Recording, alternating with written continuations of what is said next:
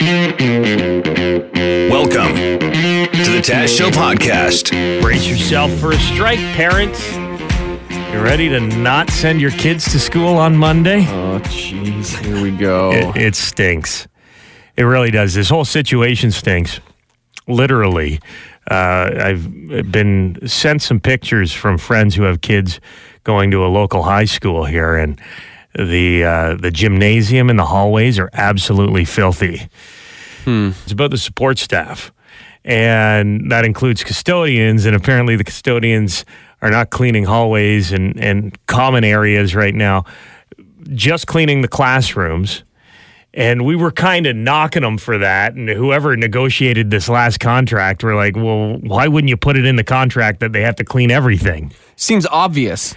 Just got a message here. I don't know if this person is a custodian or if they're involved with the strike at all, but they say the reason is because they don't want to include those areas in the square footage of the school, because then they'd have to hire more custodians for each school. So they hire custodians based on square footage of the property. Yeah, exactly, to clean, which makes sense, right? And how much area there is to clean or maintain on a daily basis. And we've got a call here from somebody who has a little inside track. Go ahead. Yeah, I'm involved in that, and I just want you to know that, yes, absolutely, that is how things are measured. So that's the reasoning behind what the current, custodial staff and maintenance staff are doing. And just two other things is that we've never been on strike since I've been 30 years.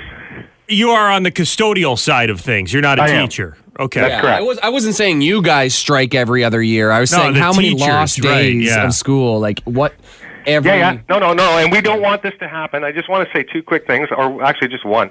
That the average salary, and I'm not sure if you're aware of this, of the support staff in our system is $38,000 a year right now currently. So that's part of the reason why we're doing what we're doing. And the second thing is they want concessions. They want to strip us down. Okay, they're taking away from us. Okay, not only are they not giving us anything, and I think the public doesn't fully understand that, and I expect them not to, but the average salary for a support staff worker is $38,000 a year. What are they trying to take away from you? They're stretching out benefits, job security, several things. Some of the most important things that matter to us, for sure. It's odd that the teachers' union is so powerful, yet the custodial union kind of gets the raw end of the deal. That's a tough one to answer. I have my own philosophy on that, but I'm probably not going to share that. But like I said, it's hard to believe that, like I say, in this day and age, and especially, like I say, with that, we're never even offered the rate of inflation. Have you stopped cleaning anything but a classroom now? Well, we've had to. I mean, we've been. Our union has asked us to, so we've done that. So yeah, and it's extremely hard for us to do that. Because you care about these kids, right? You want them to have a comfortable, sanitary environment when they come to school every day. Well, I think, like I say, anybody that's known a custodian or maintenance staff, EAs, ECEs, our administrative staff or secretarial staff, anybody who knows any or has ever been involved with somebody like that, they always remember them from school. Totally. Because they do care.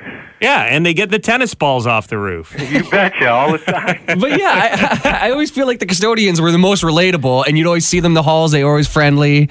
They're like a big part of the school experience. Well, and the responsibility, maintenance as well, even our administrative staff, everyone, our responsibility is well beyond cleaning. And I mean well beyond cleaning. I work on a day shift, so mine is certainly preventative maintenance with a lot of your heating, your cooling, everything, your lighting, your parking lot safety, glass here, broken this.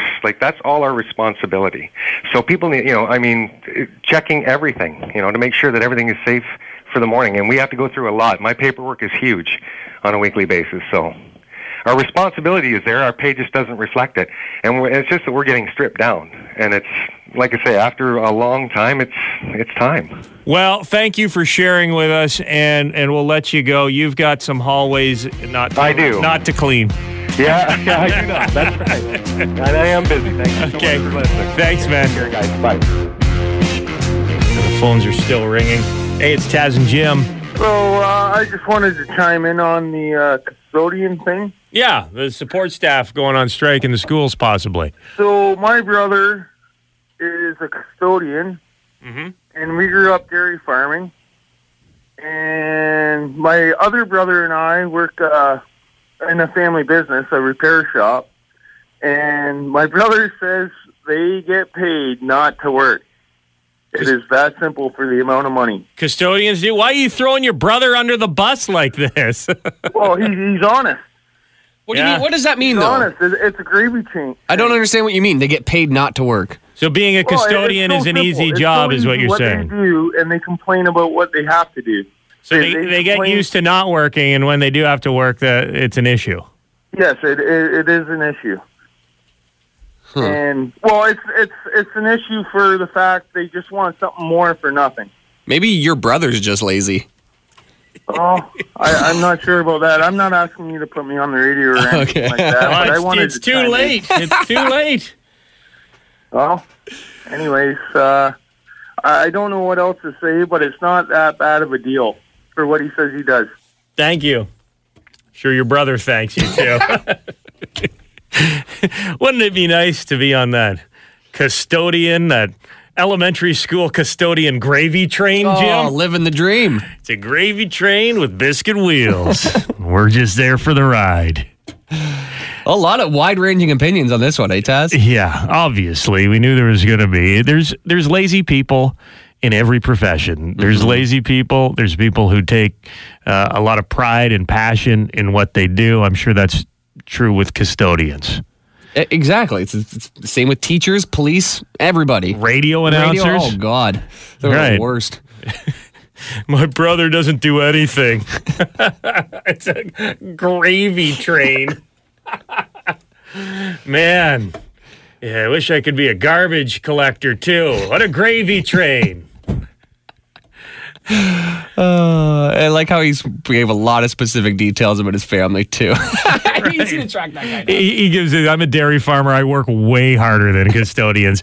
We're getting a lot of those messages too. Everyone wants to let custodians know that their job is harder than your job, right? And support staff. My job, I work way harder and I never complain and I've never been on strike. You know what, though? These guys and girls are doing something about it. If they're not satisfied, they're putting their foot down and saying no more. So at least they're standing up for themselves.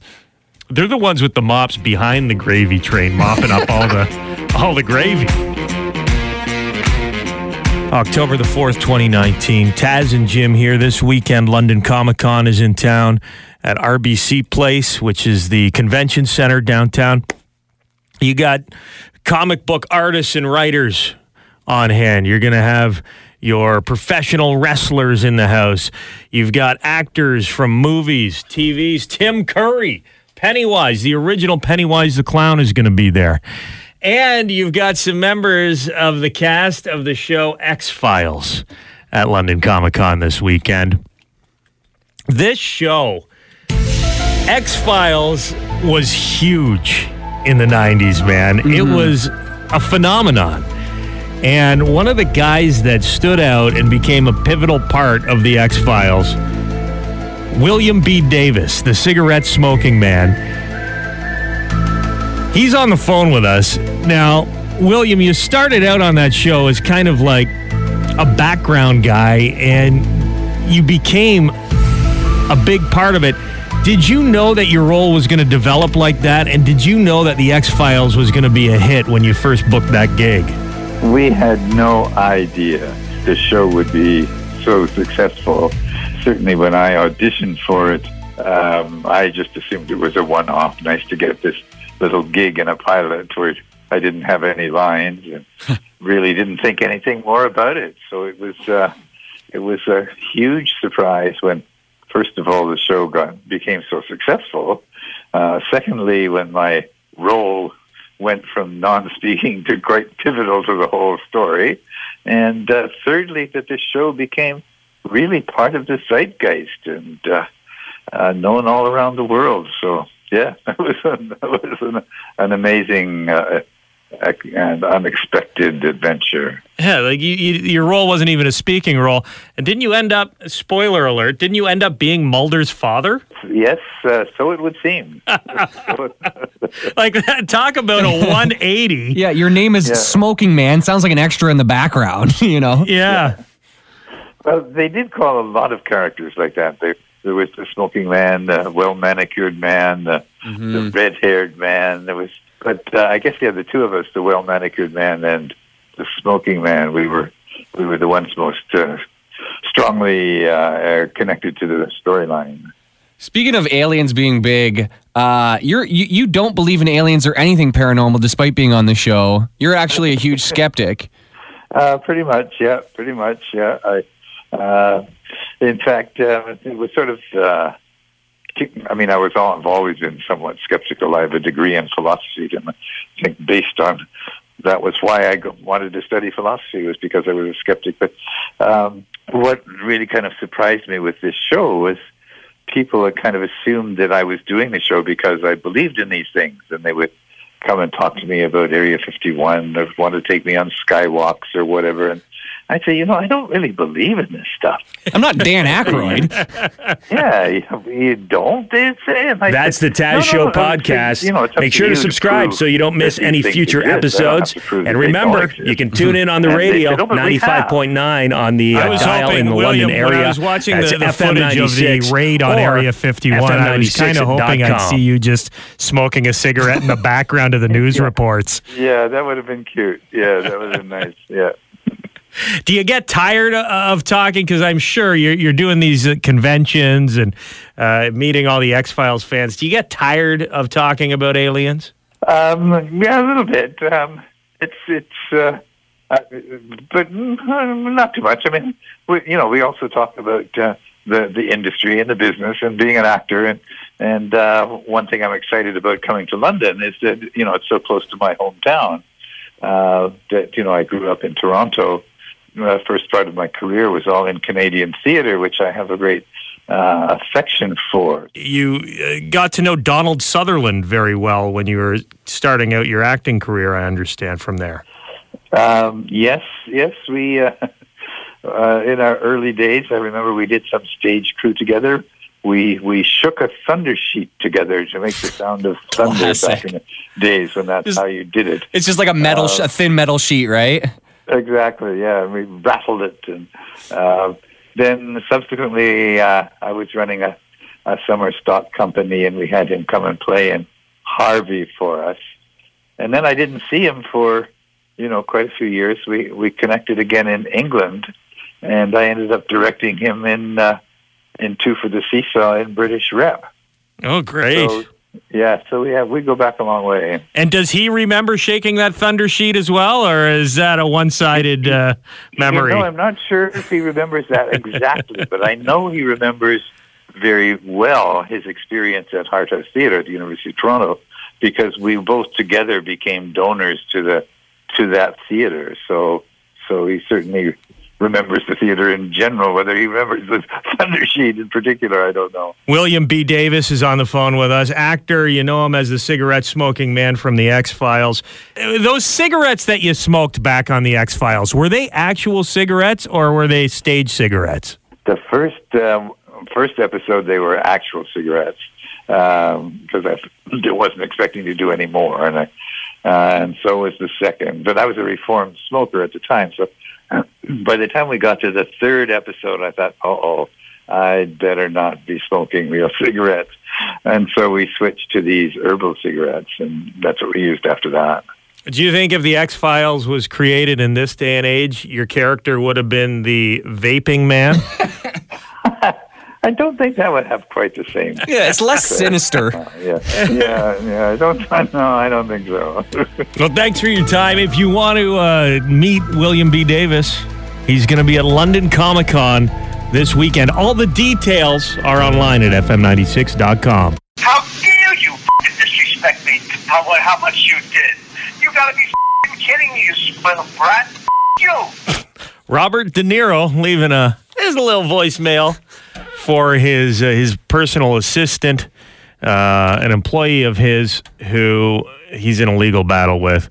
He sued her. She's suing him now, saying that he discriminated her based on her gender and he harassed her in the workplace. $12 million is what she's going after. It's funny because Robert De Niro he was on the roast of Alec Baldwin, and a lot of the jokes were about that voicemail that Alec Baldwin left his daughter years ago. Yeah, he called her a little piggy and a bunch of rude stuff. You're a pig. Yeah. I wonder if De Niro knew at that time that this voicemail was only a couple weeks from being leaked to TMZ. I wonder. And making fun of himself in a way. Yeah, just like... This is what I'm about to go through. I know De Niro's a little older, but he should have sent a Snapchat instead. Something that's deleted right after, because the voicemail is permanent. This message will self-destruct in 5 minutes. Something. How dare you f***ing disrespect me? He sounds frustrated. He sounds upset. It doesn't sound as aggressive as some other celebrity freakouts that we've heard in the past. Like, this is no Christian Bale. Yeah. Yeah. No, he's not even really. He's just like, this is bull. You're terrible. Yeah. Like, I don't know. It seems like she was cool with the job until she got fired. She was working for him for 11 years, and now once he said, okay, you're slacking, it's over, now she has a problem with the behavior. You're stealing my air miles, and you're watching Friends, 55 episodes of Friends in 4 days, which has got to be some sort of world record. At least watching at work. Yeah. That's a lot of Friends. It is weird, though, that Robert De Niro would talk to her while urinating on the phone. Oh, that's not weird, because I do that too. But the weird thing is you tell somebody you're urinating. I always go stealth mode. Is that shooting at the side? Or? Yeah, you aim for the porcelain, not the water. Yeah. And then when you flush the toilet, you run out of the bathroom really quick so they don't hear it. But am I the only one that talks to... Do you talk to people while you're on the toilet and don't let them know? I do worse than number ones. I'll do it all. Nobody's ever called me out on it. Nobody's ever noticed. I'm like, honestly, my girlfriend calls me at the same time every day after her work, basically. And that's like, my cycle is synced up to it. She has no idea. Every time the phone rings, you have to go number 2. Yeah, it's like a Pavlov's dog thing. I just know it's time. And she's never said, why are you grunting? Or why does it sound so echoey in there? No. Joke's on you, Jim. She's taking a dump too. While she's driving down the highway? Talented girl. Yeah, if she finds out, it means I wanted her to know. Just like Robert De Niro probably was making jokes about it or something. Well, he wasn't. According to his assistant, he would talk to her while urinating and ask her to, quote, imagine me on the toilet. Why? It is a funny visual, Robert De Niro on the toilet. Yeah, but not if you request it. How dare you f***ing disrespect me? We'll keep an eye on this lawsuit, let you know what happens. And we'll get into news coming up with Devin Peacock from Global News Radio 980 CFPL. Also, some Comic-Con tickets to give away with Game-A-Palooza in about 10 minutes. The Taz Show continues in minutes. Want more? Find the Taz Show Daily Podcast on Apple Podcasts or wherever you get... Big Wreck, Albatross, FM 96. How dare you f***ing disrespect me? We're talking Robert De Niro and how he used to ask his former assistant to picture him on the toilet. What a weird request. But Jim, it's got us picturing Robert De Niro on the toilet, and I think we figured out what that would be like. Yeah. You've been working on your De Niro on the toilet impression. Mm-hmm. You talking a pee? You taking a pee? Obviously you're taking a pee because one of us is here. You're there. One of us got to be taking a pee. That's all I got. It was better 2 minutes ago. I thought we had it. We'll try it again. You taking a pee? You taking a pee? You taking a pee? What, are you taking a pee? But then who the hell's taking a pee? There's only 2 of us here. You got to be taking a pee because That's terrible. Dev, what do you got for a Robert De Niro impression? On the toilet. I have nipples. Can you milk me? You want to milk me? I have nipples. And I'm taking a pee. Huh? What, if you can't picture me on the toilet, you're out of the circle of trust. You talking to pee? Huh?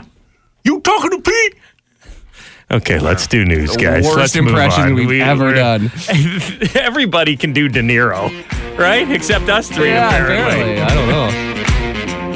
Everyone's talking about this Joker movie There's controversy saying it glorifies violence. It goes too far. Batman's not in it. You know, everybody's got an opinion. Joker's an incel. We haven't talked to anyone who has actually seen the movie until now. Our producer, Eric, joins us. Hey, Hello. Eric. Hi. You're a big comic book movie guy. I am, yes. And you got tickets to the opening screening of Joker last night. Yep. How was the movie in your eyes?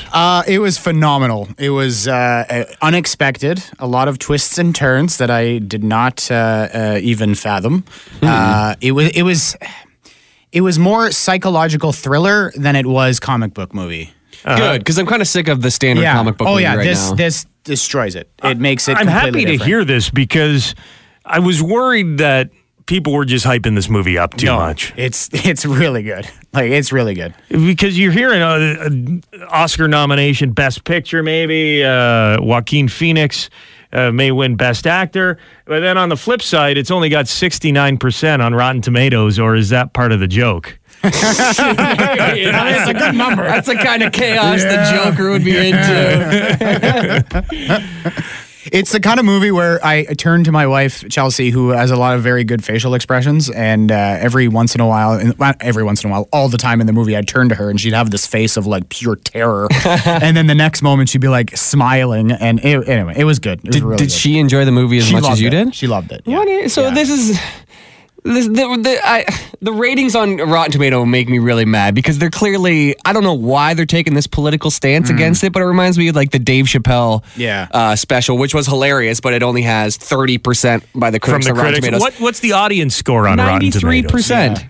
Yeah. And I looked up like some Marvel movies that were subpar, like a Captain Marvel. It has 78%. And I haven't seen this movie. What's so I can't better, say it's Captain better. Marvel or Joker in your eyes? Okay, well, here's the thing. I like psychological thrillers, so I'm going to go Joker. I think the reason for it is because Captain Marvel's happy at the end, and this movie is very sad. It sticks with you. It's so dark. Some of the greatest movies have very bleak endings. Yeah. Yes. I mean... It's great to see a movie that you think about after you see it. Oh, yeah. That you remember.